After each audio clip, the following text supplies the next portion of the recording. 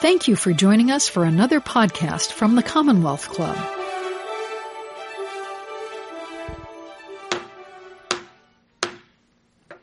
Welcome to the Commonwealth Club of California. I am Norma Walden, a program coordinator of the club's International Relations Forum.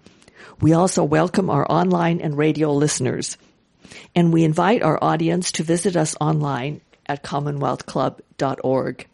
Our speaker this evening, Vice Admiral Charles Martoglio, is retired from the U.S. Navy and is an advisor, speaker, lecturer, and mentor to a variety of organizations, including the U.S. government.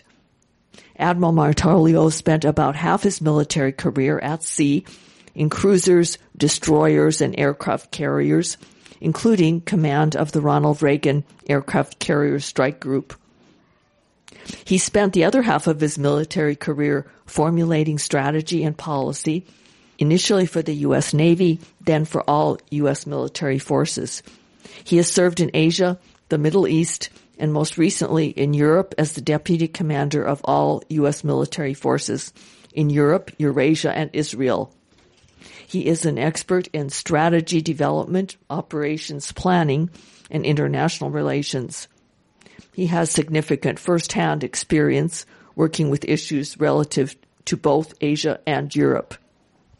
Charlie, as he likes to be called, is a 1978 graduate of the U.S. Naval Academy and a 2001 graduate of the U.S. Naval War College, where he finished with highest distinction, earning a master's degree in national security and strategic studies. I'm pleased to also welcome his wife, Darlene Martoglio. She is with him in an audience this evening, and they live in Coronado, California. Now it is my pleasure and honor to welcome Vice Admiral Charlie Martoglio. His topic will be America and the Great Power Competition. Thank you, Norma. Thank you, Norma, for that very kind introduction. I am delighted to be here tonight because the topic we're going to talk about, America and the Great Power Competition, is so relevant to everything you see going on in the world today. Today is the 70th anniversary of the NATO alliance. 2 weeks ago, you had Chinese President Xi in Italy and in France. You have all the NATO foreign ministers in Washington as we sit here this evening.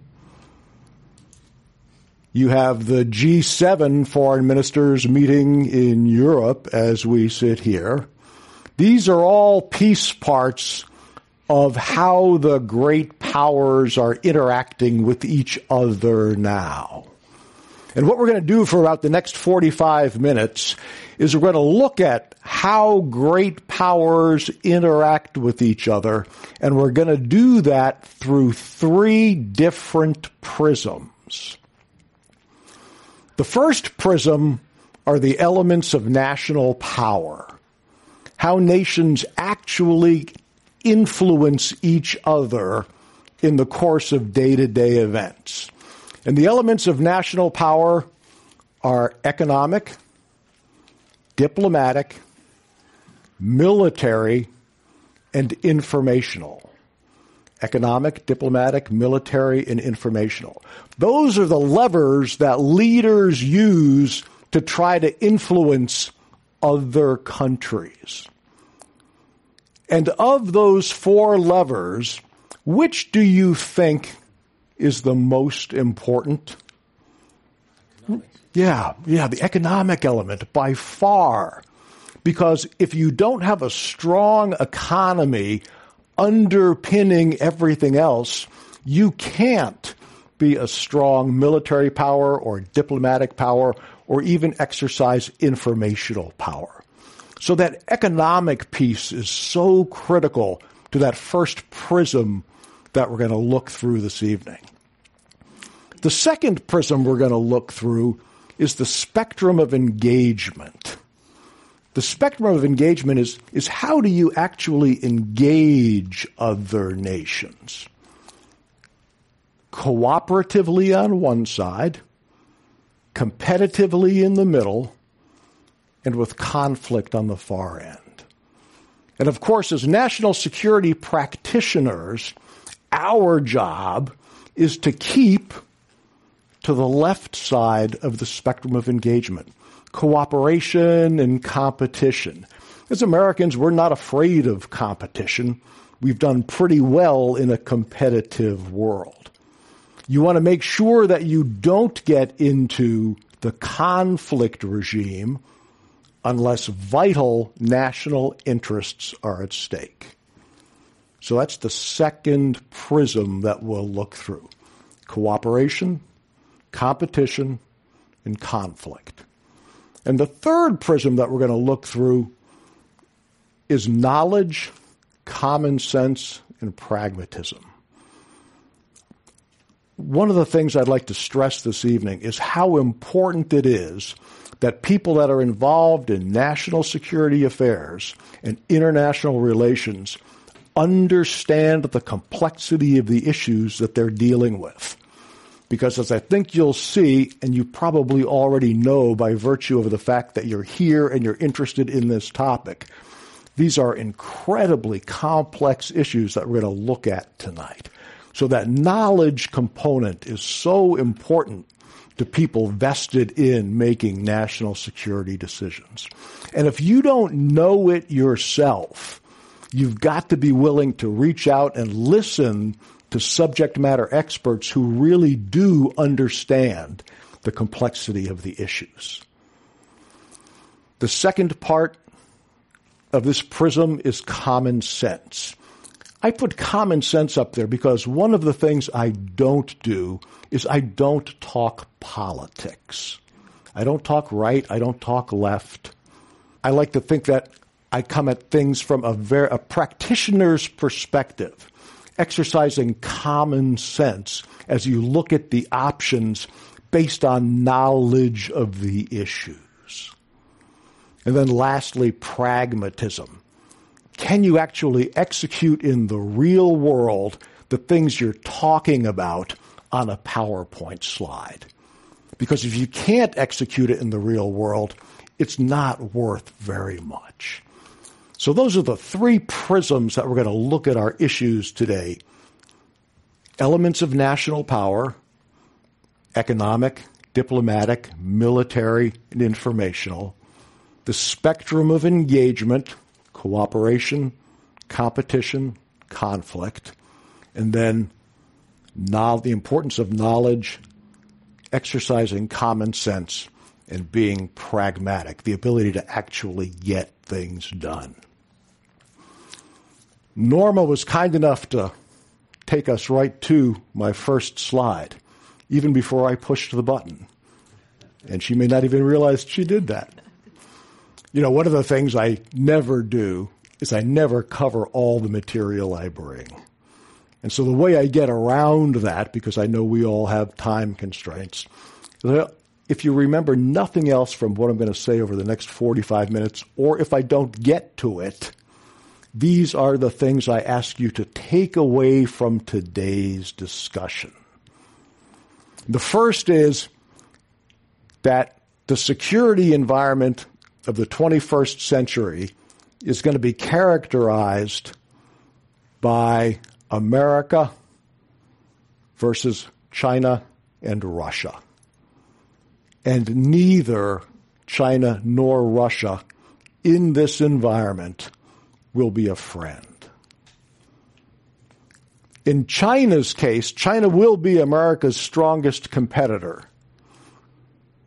But look to brinksmanship, not conflict, as the manifestation of that relationship. There will be tension, there will be intense competition, we'll get close, but both nations will realize just how much is at stake and won't cross that conflict Rubicon. Unless there's miscalculation, and that's always very, very difficult to account for. But again, as national security practitioners, you've got to work that into your calculus as you look at the various options to make sure that what you're doing isn't open to misinterpretation. And I like to say that Asia is America's to lose, not China's to win. Because we have these incredible alliances that we've been working for 70 years now with nations that are entirely vested in the way the world currently works. And for China to be able to disrupt that, we have to help them do that. So Asia is ours to lose, not China's to win. We go in a strong position in Asia. We need to preserve what we have intelligently. Russia is a nation in decline. We'll talk about some of the specifics.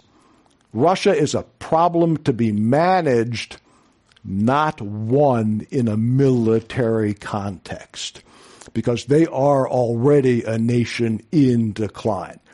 They're dangerous. When an animal is wounded, it becomes more dangerous. They have high technology, and they are the only existential threat to America with weapons of mass destruction.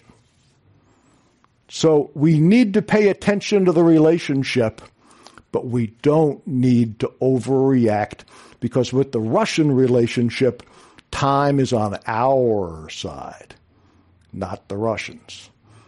That gives us the luxury of not having to act precipitously in the international dimension with Russia. As I said at the beginning with the economic element of national power, our economy, America's economy, is the key to its future. And I'll point out a couple things that are important too. Economic is the cornerstone. But our alliances, our alliance structure is critical as well. Our allies, our NATO allies, the 29 members of NATO, Japan, South Korea, Australia, New Zealand, the Philippines, these are all treaty allies of the United States. And we do need to do some hardening of America. How do you harden America? Things like ballistic missile defense, border security, however it's defined, cyber defenses, protecting critical infrastructure, our transportation networks, our financial networks, our electricity distribution networks. Those sorts of things that we have to harden, because America is no longer surrounded by a moat that adversaries cannot reach. And so we need to take some very, very pragmatic and logical steps to harden America, because this isn't the security environment of 30 or 40 or 50 years ago, where we had these two giant oceans and all sorts of space between us and potential adversaries. As you'll see, great power challenges, they are already underway. We need to act wisely and not precipitously, but we do need to act now, because the relative power between nations is changing, and not to America's advantage. So if we are going to try to preserve the security environment that we like, now is the time to act, because the relative power between nations is changing. And then even if I don't get to all the stuff in the middle, I'll close with my last slide. The last slide says, America's position in the world is likely to endure for generations to come, because America, separate from all the political games that are going on today, is an incredibly robust nation where America leads the world in every element of national power, and the robustness of that national power when you add all of those independent factors together, no other nation in the world comes close to having that collection of national power that America does. And it's not going to change in the foreseeable future. And we'll talk about that at the very end. So if you take nothing away from our discussion this evening, those are the points that I'd ask you to take away. And now we will press into why I make those assertions. This is what we're talking about today, the great power competition. And mostly what we're talking about, as we look at the column called The Competitors, America and our allies versus the near peers, Russia and China. There are other security issues that are out there, to be sure. Some characterize them as the rogues, Iran and North Korea, or the transnational threat, things like terror, cyber, and crime. Security issues that are not bounded by national boundaries. Today we're going to talk about America and our allies and the near peers, China and Russia. The arena where this great power competition is going on. Geography. The geography of the world. You know, some people said in today's environment, the value of geography is lessened because you have things like the cyber domain, where there are no national boundaries, where you don't even need to be a state actor, where individuals with malign intent can generate strategic effects, either through massive cyber attacks or through use of weapons of mass destruction. I, on the other hand, say geography still counts. He who holds geography, he who controls geography, controls industry, controls business, controls people. All of the things that you need to do to make a society function are geography-based. So yes, there's a change in how you can think about the time-space continuum around geography, but geography is still important. And it is still America and China and Russia in the geographical confines that you think of those nations. But in addition to geography, the competition is taking place in the international domains as well. What are the international domains? International waters, international airspace, space, and cyberspace. All domains where the competition is currently taking place that are not geography constrained. So it's more than geography. Geography still counts, but a lot of the competition now is taking place in the international domains. The economic systems. Are we looking at free market economic systems like the world has been driving towards for the last 70 years? Or are we looking for some sort of state capitalism where governments control economies? Because when you look at America and the Allies versus Russia and China, you are talking about different economic systems. They're not complementary economic systems. Just like the fourth bullet, governance types, they are different governance types. You have free democracies and you have authoritarian governments. Governments that use a variety of techniques to ensure that the population stays under control because they are not elected governments by the people. And the prize for whoever wins the great power competition is security. But is security the end unto itself? It really isn't. Security is a prerequisite for prosperity. You can't be prosperous and have significant security issues. So you've got to make sure that you tee yourself up for a future that is secure so that you can be economically prosperous. And then that prosperity gives you global influence. And that global influence takes you back to the ability to increase your security, which then makes you more prosperous, or gives you the potential to be more prosperous because you're more secure and you can allocate resources more intelligently.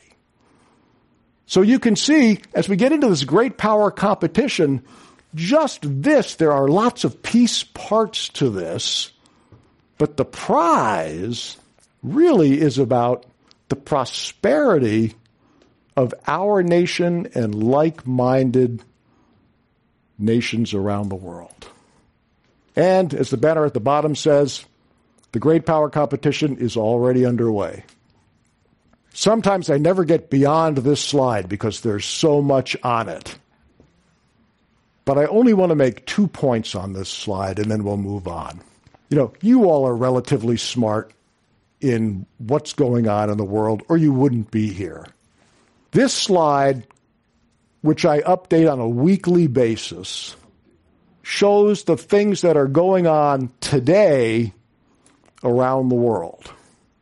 Every one of those issues up there is significant unto themselves. And every one of those issues up there is related to 2 or 3 or 4 or 5 other issues, such that you cannot fix a single issue in isolation without impacting other issues that are up there. And this knowledge component that I talked about earlier is so important because you must know how those issues interact in order to come up with solutions that work in the real world. And what you come away with when you look at the complexity of the issues, the numbers of the issues, and the fact that the issues interact with each other, there are no easy solutions to the issues that are listed on this slide. This is a hard problem set that national leadership faces, trying to keep the world on the cooperation and competition end of that spectrum of engagement and keep the world out of the conflict regime. And you can see how hard it is and how important that knowledge component is. Let's talk a little bit about China. I'm only going to cover a couple things on this slide because I'm already going through a fair amount of time. The first prism that you look at when you're talking about China is to determine what the Chinese government is going to do, determine what is best for the Communist Party of China, the CCP. I don't use that term pejoratively. I say Communist Party of China because that's the government of China. The number one determinant for all Chinese policy is how does it play in support of the Communist Party of China, because that is the most important perspective from the view of the Chinese leadership, preserving the longevity of the Communist Party of China. And that's in jeopardy right now. You may not know that because of all of the press or discussion that's held about how China is this unstoppable juggernaut.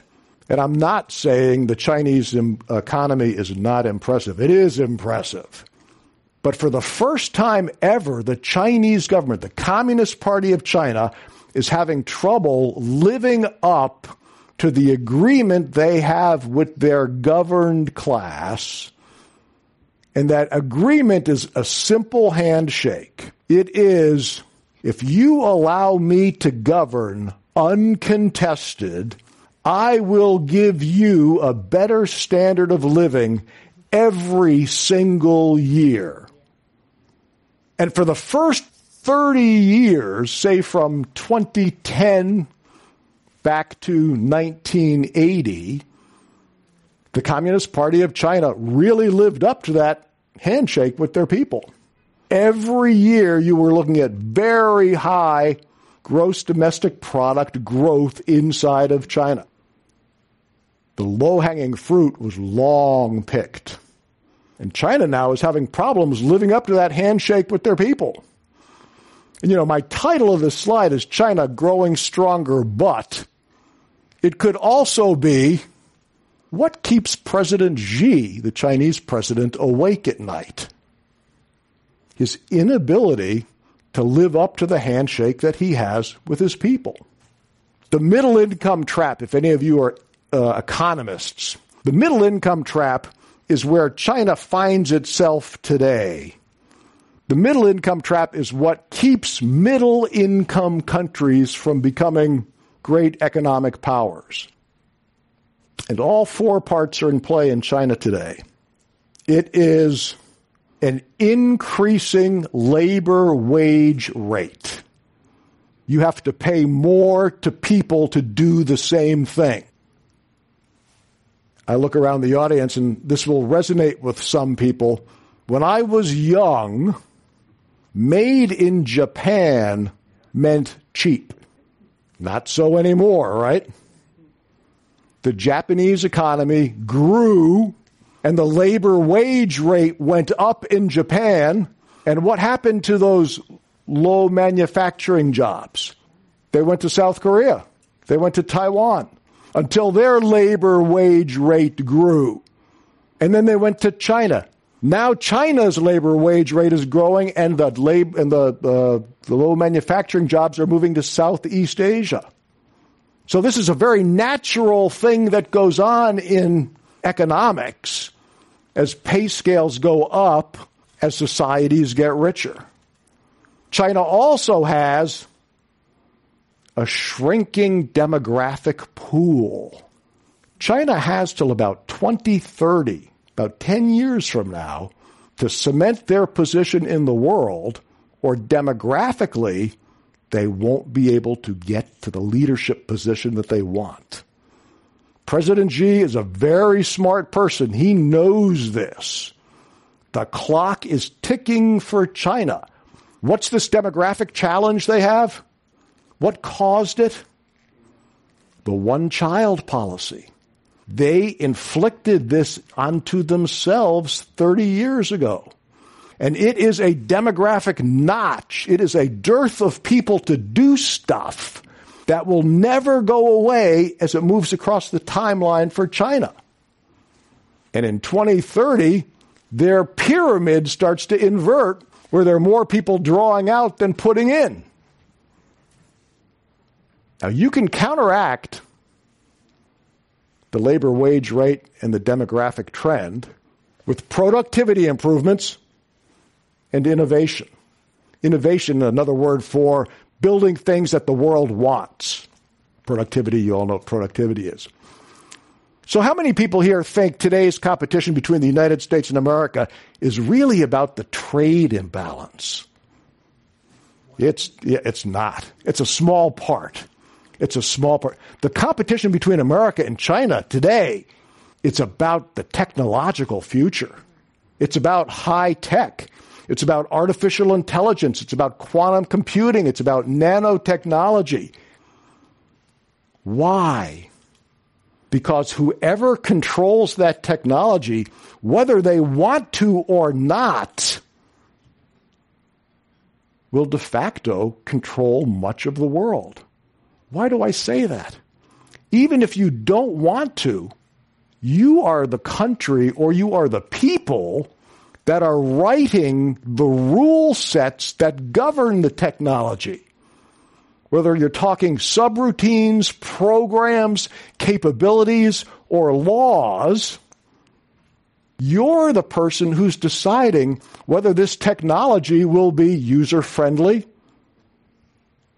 whether you can use it, or whether I don't trust you to use it. Even if I want to be benevolent, those sorts of characteristics are embedded in the technology. And whoever controls the technology is going to have that power over the rest of the world. And this competition needs to be decided by when? Roughly 2030. That's why China has so much vested in this competition with America right now, because this really is about the future of the way the world is going to work together or not work together, and how that technology is going to be applied. One of the ways it's applied, have you heard of the Chinese social credit score? Yeah, kind of a fascinating concept, isn't it? What do you need to be able to really do the social credit score? Social credit score says, I've got this big data capability. Everything that you do, your health records, your financial records, every keystroke you make on the internet, who you talk to, who your relatives are, how reliable your relatives are, what parties you belong to, what your social life is like. I, the government, know all this. And based on this, because I have a big data capability, based on this, I assign you a social credit score. Based upon that social credit score, you can live in a building, not live in a building, join a club, not join a club, leave the city, not leave the city, leave the country, not leave the country. And you combine that with facial recognition, and now I can tell you have a low social credit score. You should not be in Beijing. Why are you pointing to me? Well, because I like to personalize it with people, if you haven't noticed. That's what this technology allows you to do. And so as you look at what President Xi is doing, President Xi is putting the protections in place so that if the people ever start to get uncomfortable with the way he's not able to live up to his handshake to grow the economy year on year and give them better prosperity, the protections are already in place to preserve the Communist Party of China. And this transition the Chinese are trying to make from I'll use a big string of words, then I'll explain them. Debt-fueled infrastructure investment. Debt-fueled infrastructure investment means borrowing money to build things. Buildings, bridges, highways, apartments. That's a big component of the Chinese economic miracle. And exports. That's what they've been doing. Borrowing money to build things and exporting. President Xi, again, knowing he's got to shift the economic focus to consumerism. Instead of exporting all this stuff, because their labor wage rate now is growing, their people are wealthier, I want them to buy into my own economy. I want them to become consumers. So what the Chinese make, the Chinese people buy. Consumerism and services. That's the shift that President Xi is trying to make with the Chinese economy. And what are the things that the Chinese people want?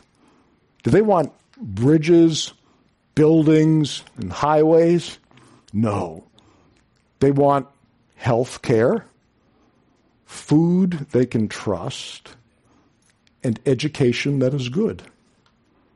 That's what that Chinese middle class is looking for, that President Xi wants to make sure that every year they feel like they're living a better life. And I'm going to just cut to the bottom now of the slide. My wife actually helped me think up this little pithy comment at the bottom of the slide. You know, in metallurgy, there's two types of metal, ductile metal and brittle metal. Ductile metal, as I apply force to it, I watch it deflect, and it deflects, and it deflects, and it deflects, it deflects, and then it breaks. But I know it's going to break. Why? Because I'm watching it deflect. Brittle, on the other hand, you increase the force on the metal. You increase the force, and nothing happens. Nothing happens. You don't see anything, and then it snaps. Brittleness in China. Everything's fine until it isn't. And that's how I think of China. You are listening to the Commonwealth Club of California. Hear thousands of our podcasts on iTunes, Google Play, and Stitcher. And when you're in the Bay Area, please join us live for one of our 500 programs each year. You can find us online at commonwealthclub.org. Now, back to our program.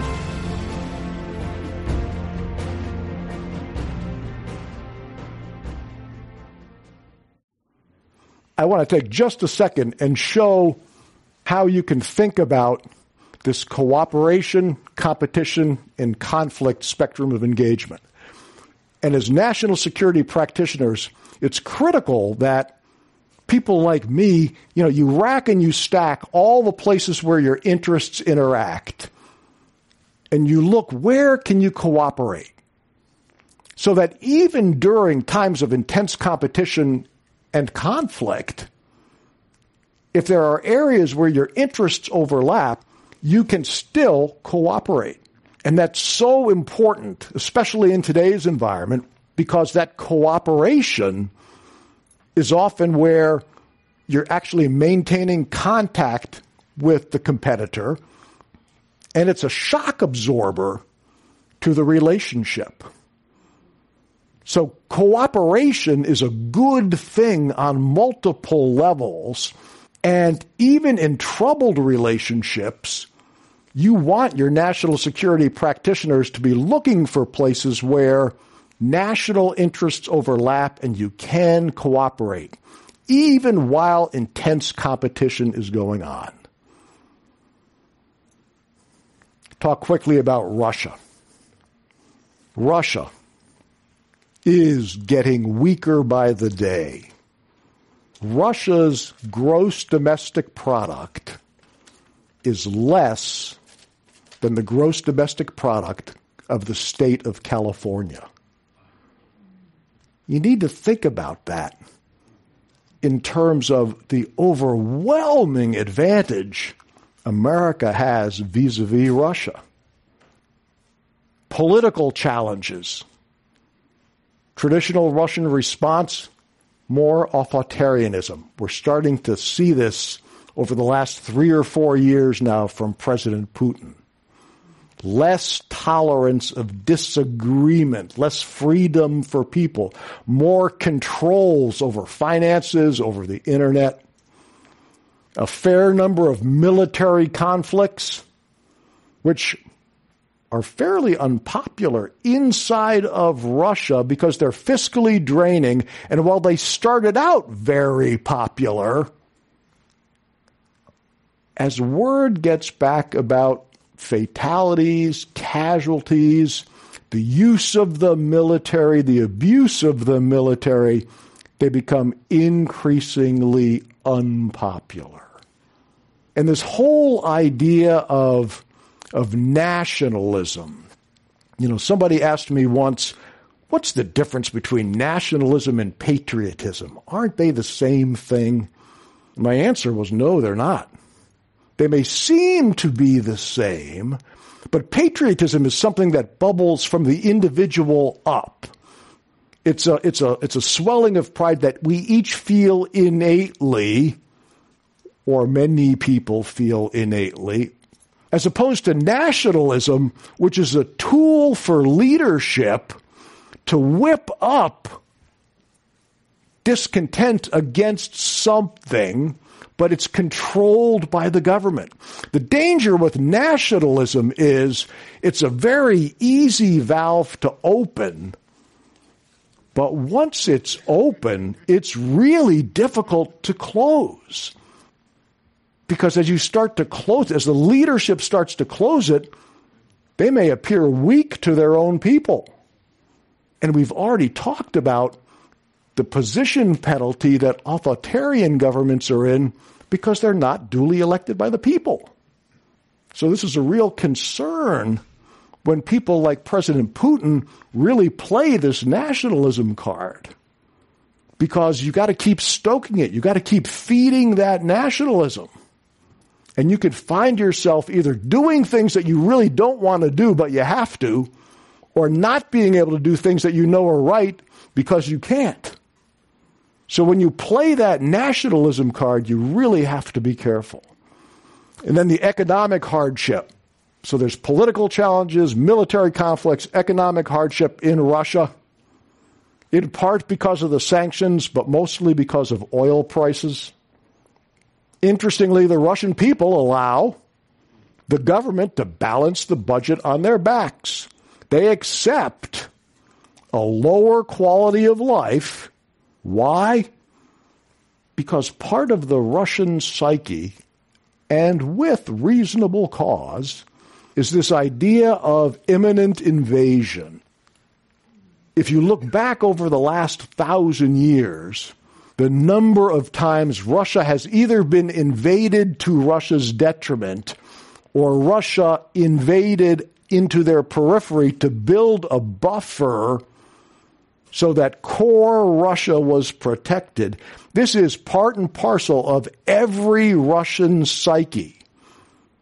And so the Russian people, to a point, are willing to allow the government to suffer this economic hardship in order to preserve the security that the government says Russia needs in today's environment. So it says Russia getting weaker because of, I list the reasons, but beware of the wounded bear. Wounded animals make mistakes. We always need to be cognizant of that as we deal with the Russians. Russia's people issues. Again, I won't go over this entire slide, but that top bullet there, 148 million people today. When it was the Soviet Union, it was about 290 million people. How many people in America? Yeah, about 330, 340 million people. So rough parity with the Soviet Union. 148 million today in Russia. Population in decline. In the next 30 years, a relatively short period of time, will decline to 133 million. 148 million people across how many time zones in Russia? 13 time zones. That's a big country. Inverted age pyramid. Last thing I'll talk about on this slide here, because you can read the rest of it. You can't make this stuff up. One of the reasons why President Putin is increasingly unpopular today as compared to 3 or 4 or 5 months ago is some newly passed Social Security legislation, pension legislation, which says men who used to be able to collect their pension at 60 now have to wait till they're 65. What's the average male mortality rate in Russia? 64.9 years. President Putin has some real demographic challenges, real leadership challenges, real intellectual challenges in the people because the brain drain. And every issue challenges President Putin's ability to hold things together.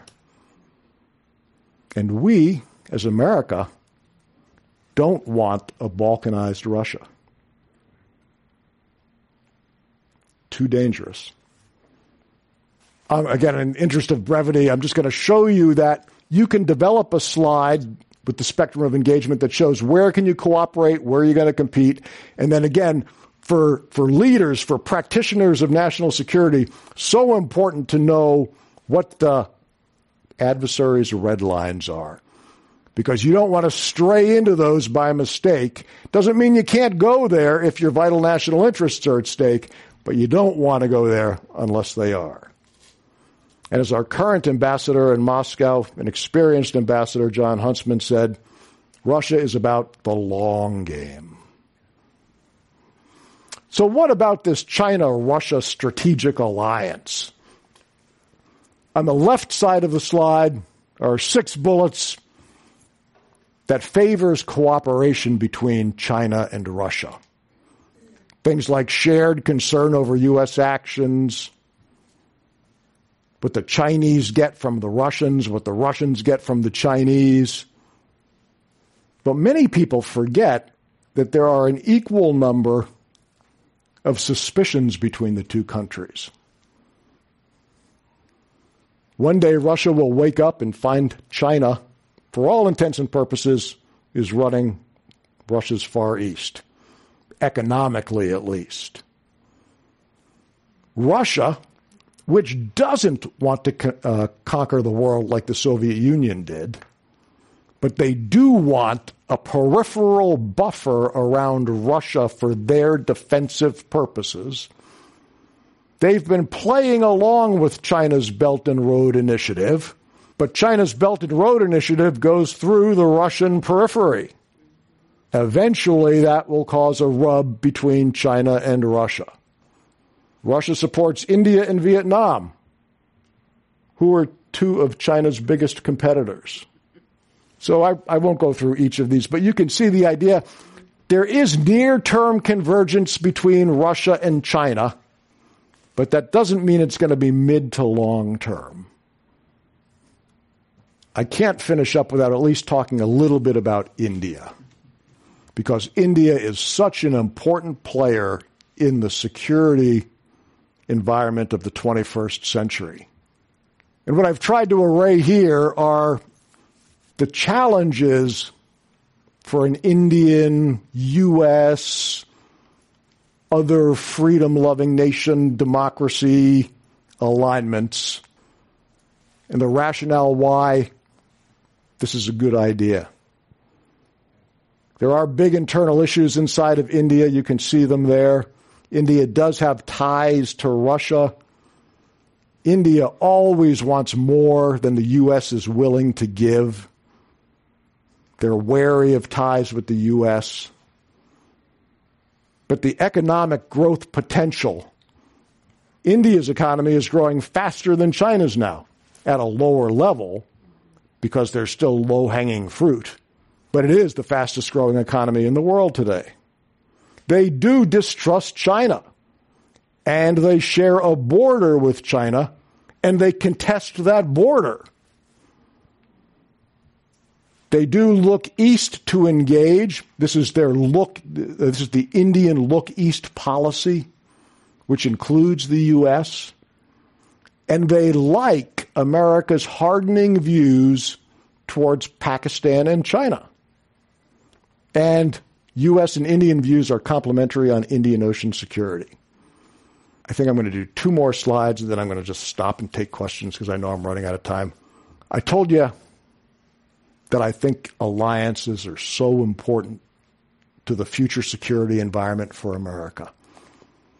And what I've tried to do is array some rationale as to why. You know, we all generally agreed that of the elements of national power, the economic element is the most important. And what I show on this slide here are America and our allies, Russia by itself, China by itself, and then I gray out India because we're not quite sure where India is going to land yet. But let's do some math together and see what you think.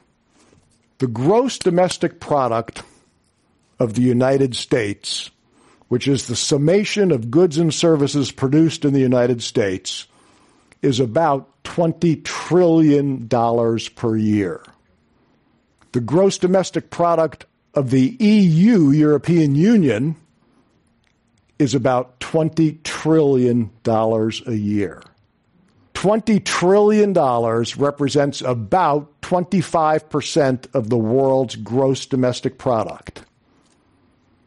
So today, the 70th anniversary of the NATO alliance, the transatlantic bridge between America and Europe, you are talking about 50% of the global economy.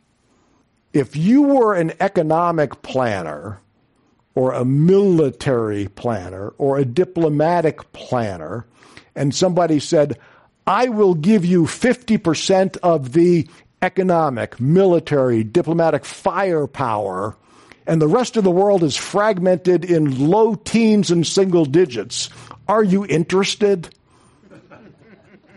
Of course the answer is yes. There should be no doubt in anyone's mind of the importance of the transatlantic alliance. And at the same level, the same level of importance our alliance with Japan and South Korea and Australia and New Zealand. Our treaty allies. Philippines is a treaty ally too, not so much economic muscle as the other nations. And so what I've done there is when you add America's allies, NATO and Asia, you get $42 trillion of gross domestic product against Russia's 1.85, compared to California's 2.1, and China's 12. China and Russia combined about 14 trillion versus 42. If the alliances work together, who's going to win this tussle? But you gotta work together. You gotta have each other's backs. And there's more to the relationship than just a bottom line. There's trust built up over years. And you can't put numbers on things like our ability to project power from other people's sovereign territory. America's military, America's way of war is expeditionary. We don't fight at home. In football parlance, all we play is away games. Do we want to change that? You need allies and friends. Told you I'm going to end with one slide, and you'll see I have a lot of slides that I'm skipping to get there. Let's talk about this American robustness. On the left-hand side of the slide, I talk about the number of times, just in my lifetime, where America's sunset has been predicted. America is a sunset empire. America's best days are behind it. America will never be the leader of the world again. Starting with when Russia tested the H-bomb and Sputnik and the missile gap and what happened in Vietnam. Remember the misery index of the 1980s when inflation plus unemployment was almost the number 30 when you added those two numbers together? Remember Japan buying America? Oh my God. Tokyo was worth more than the entire United States. Well, I got to thinking, how many times has America's sunset been predicted? And it's never happened. So why is that? This is a list of things that are unique to America in that we either are the leader in the bullet or number two. And look at the number of things that are there, none of which are this political up and down that we seem to be caught in now, which I might add, as I was talking to some people before the discussion, we've been in times like this many times in American history where the political scene is complex. But look at all these things that America excels in. Our geography, our diverse economy. We're agricultural, we're industrial, we're technical. We're distributed across a huge nation. We are a rule of law nation. The dollar's position. People say the dollar's not what it was. It's going to be replaced as the global currency. And I say, what with? China's not going to let their currency be universally convertible because that cedes too much power from the government. That's one of the ways the government maintains CCP control. The euro? The euro's barely hanging on unto itself. The yen, pretty impressive currency, but it's too small a piece of the world. There's nothing out there that's going to take the dollar's place. Our wealth of natural resources, that oil and gas one being key. Who now controls the cost of gas and oil? America. Why? Because fracking is an incredibly user-friendly way of extracting fuel in terms of being able to turn on and turn off wells. And because of the quantity that we're able to extract and the fact that oil is a global commodity, everybody inputs into this big tank, and depending upon how much is in this big tank, sets the price of a gallon of gas. As that level goes down, the price goes up. As that level goes up, the price goes down. And who's now turning the sluice valve that determines the level of that tank? The United States of America. Our extensive distribution networks. I won't go through again all the things on the slide. The takeaway is only America leads in this many aspects of global work. And only America has this number of attributes that allow it to position itself in the world as it is today. And it's not going to change. So America's position in the world, its leadership position in the world, it's always going to be fluctuating. There are always going to be changes. But the changes are going to be on the margin. Because America's position in the world is pretty solid. And when you start understanding some of the issues facing some of the competitors right now, I'd bet on that list. And that's not meant to be American chest beating. That's meant to be a cold, dispassionate look at the way things really are working in the world today. I'm going to stop now, and I'll take just a few minutes of questions because I know your time is precious, and I do appreciate it. Thank you. This is a reminder to our listening audience that this is a program at the Commonwealth Club of California titled America and the Great Power Competition with Vice Admiral Charles Martolio. As the Admiral said, we'll now take some audience questions. As you see, I have the microphone, so please raise your hands and I'll bring it around. I think we start here. Interesting perspective. I have a couple questions.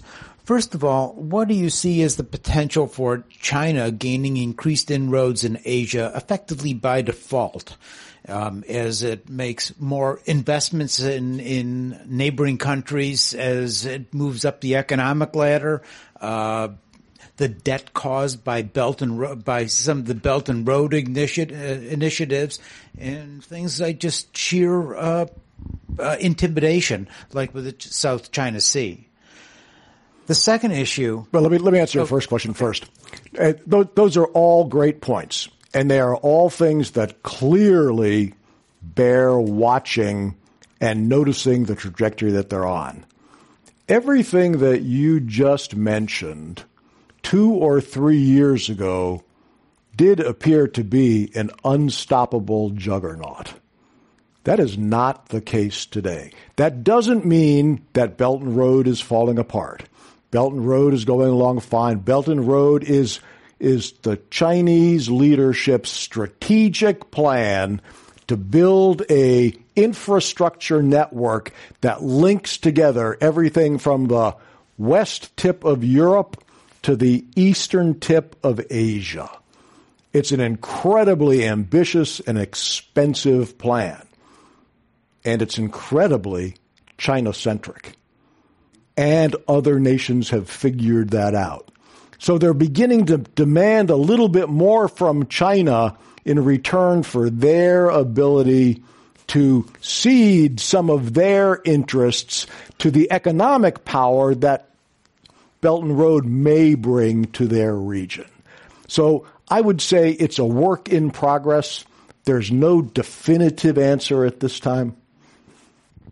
Okay, the second issue is how do you see what appears to be a weakening of the Atlantic Alliance with the administration policies, China's growing inroads, including through Belt and Road, and more nationalistic governments being elevated in particularly eastern part of the EU? Yeah, that's another great question.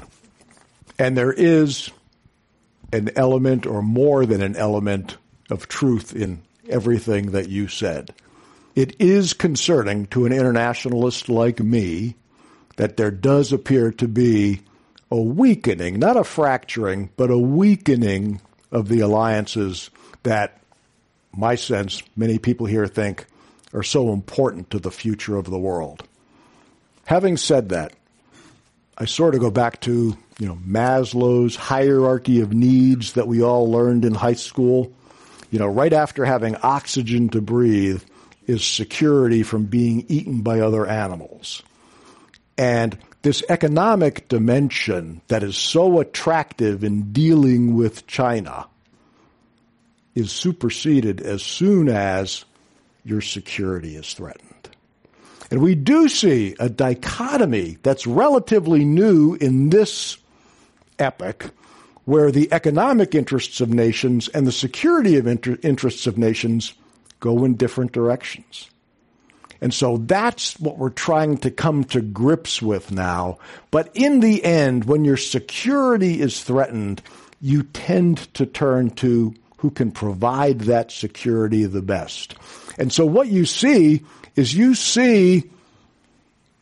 perhaps some pulling away or pulling back or negotiating strategies on the part of America to pressurize some of the allies to do more for the alliances.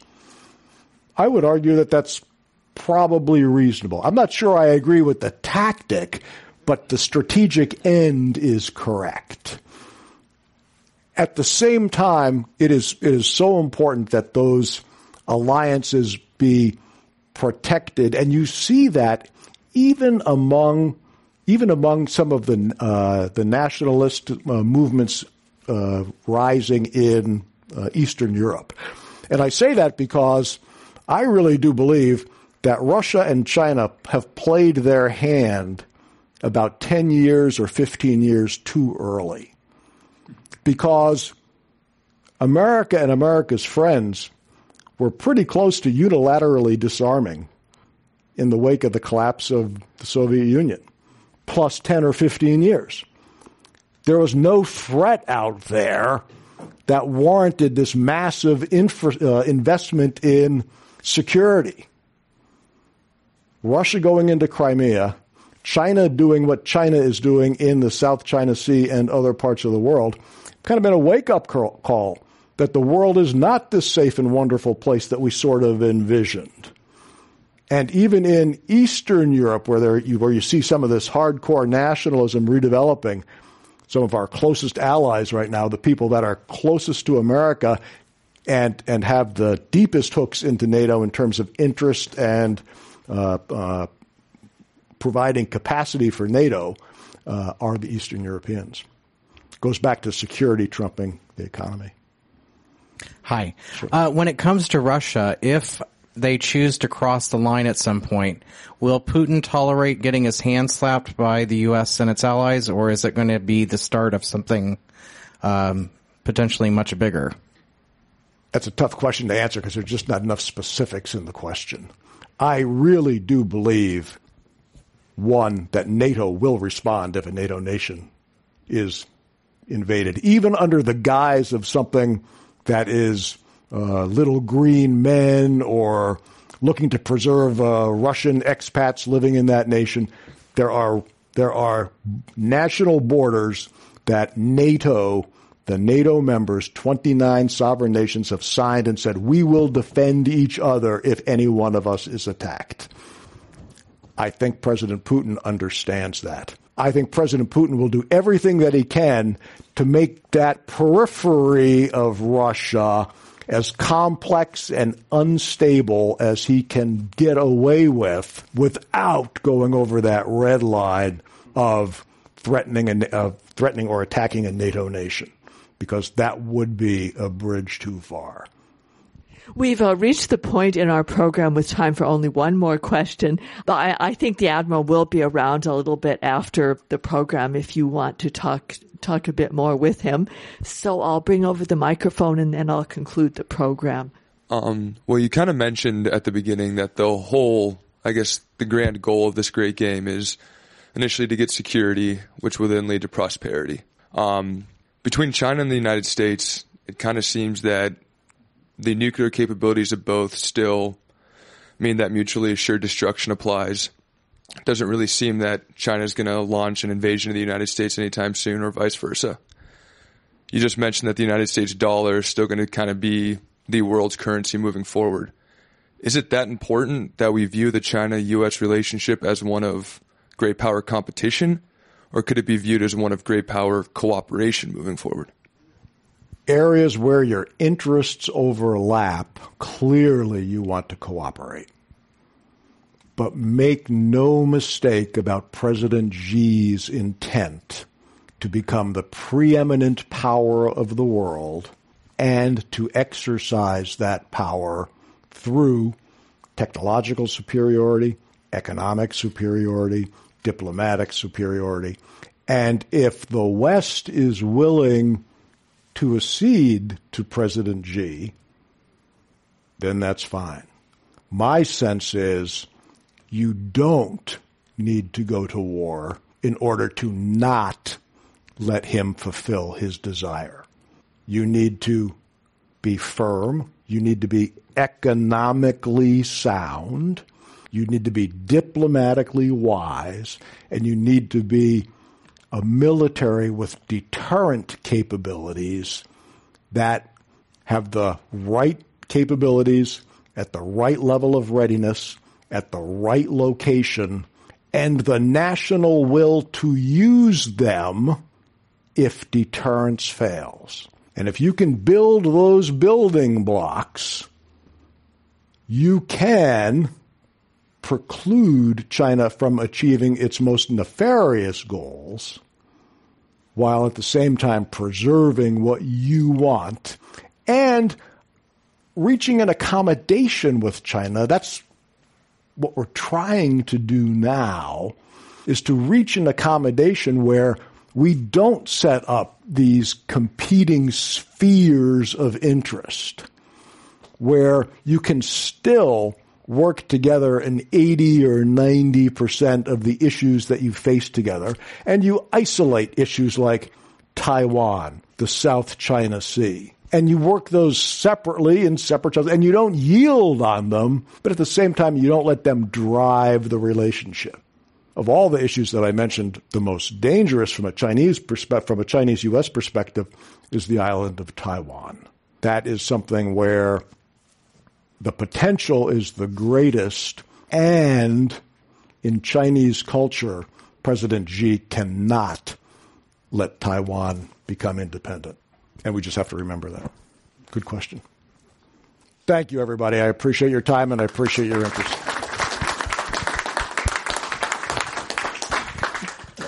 Our thanks to Vice Admiral Charles Martolio, who spoke to us this evening about America and the great power competition.